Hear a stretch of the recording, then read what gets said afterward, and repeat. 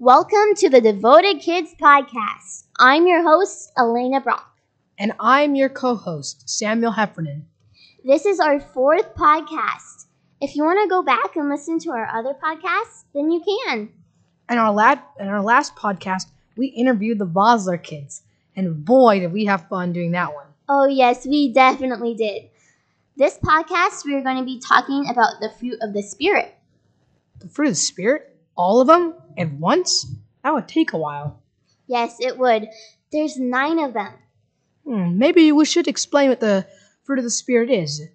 The fruit of the Spirit is love, joy, peace, long-suffering, gentleness, goodness, faith, meekness, temperance. Against such there is no law. And then it goes on to say, and they that are Christ have crucified the flesh with the afflictions and lust. If we live in the Spirit, let us also walk in the Spirit. That's Galatians 5:22 through 23. So the fruit of the Spirit is what God produces through Christians. Just like actual fruit? Wow, it's kind of like an apple. It produces an apple. Well, at least a good apple tree does. Okay. Well, speaking of fruit, I have a joke. Okay. What do you give to a very sick lemon? You give up a lemonade. I guess that's a pretty good one, actually. When do you go on red and stop at green? Samuel, are you sure this has something to do with fruit or traffic control? I don't know anyway. Watermelon. Oh, I get it.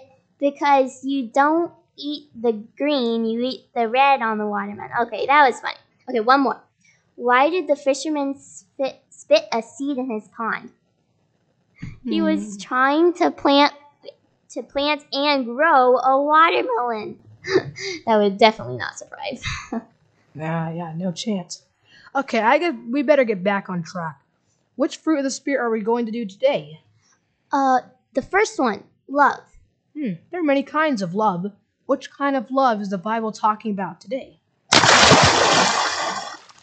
Oh no! Billy just fell into the water. He doesn't know how to swim.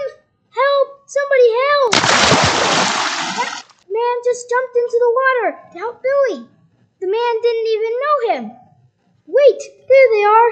The man has Billy. They're okay. Sacrificial love. That's what the Bible is talking about. A kind of love that someone is willing to lay down their life for someone else.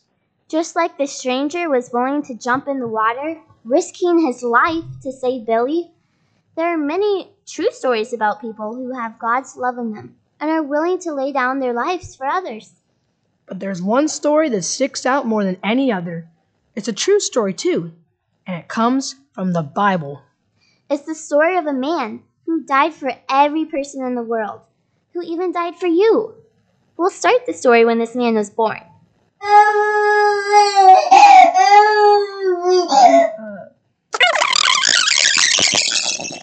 Elena, we need to start before he was born. I mean, way before he was born. Oh yeah, it begins with Adam and Eve, the first man and the first woman. Well, maybe we shouldn't start at the very beginning. That would take a very long time. Let's start with the prophet Isaiah. Right. Behold, a virgin shall conceive and bear a son, and shall call his name Emmanuel. Butter and honey shall he eat, that he may know to refuse the evil and choose the good. God told Isaiah that a virgin, a young woman who wasn't married, would have a baby. This baby would be from God, and Jesus is God. So he would know to refuse the evil, not to sin.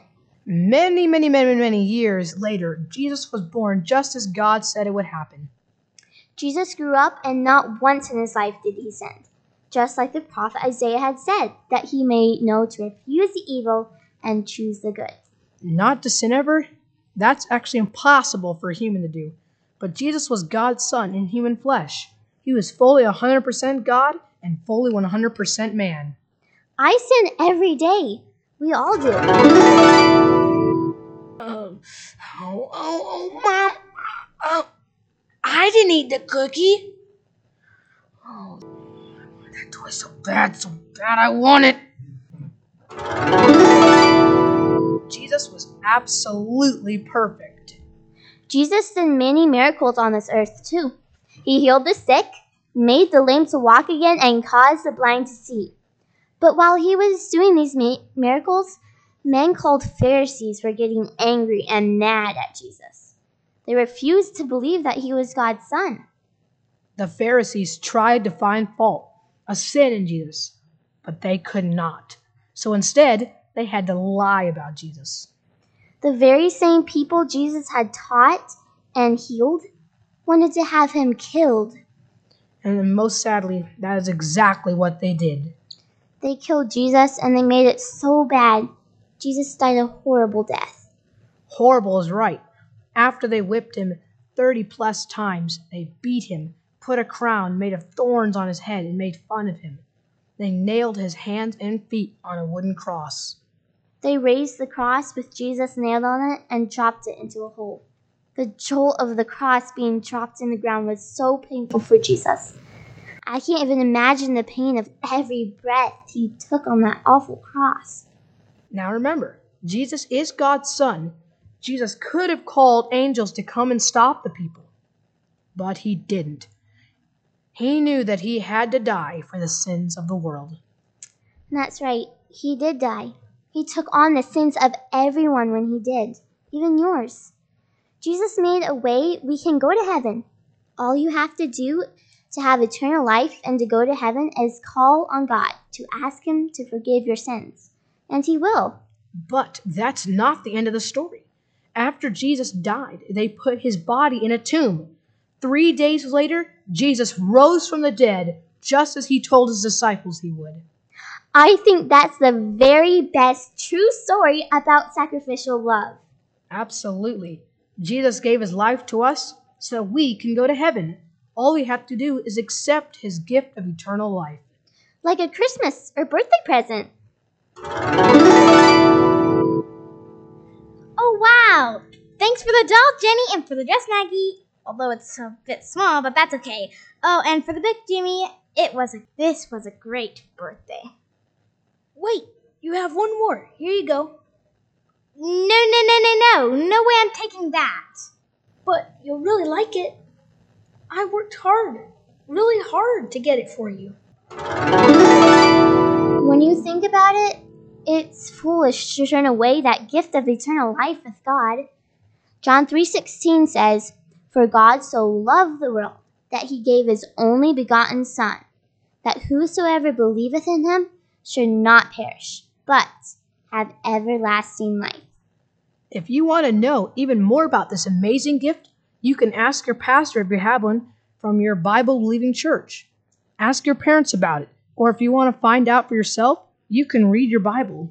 A good place to start in the Bible is the Gospel of John. Or you could even contact us if you want to know more about this great gift. Well, that's about it for today's podcast. Thanks for listening. Signing out. Farewell. Adios. So long. See you later. In other words, goodbye.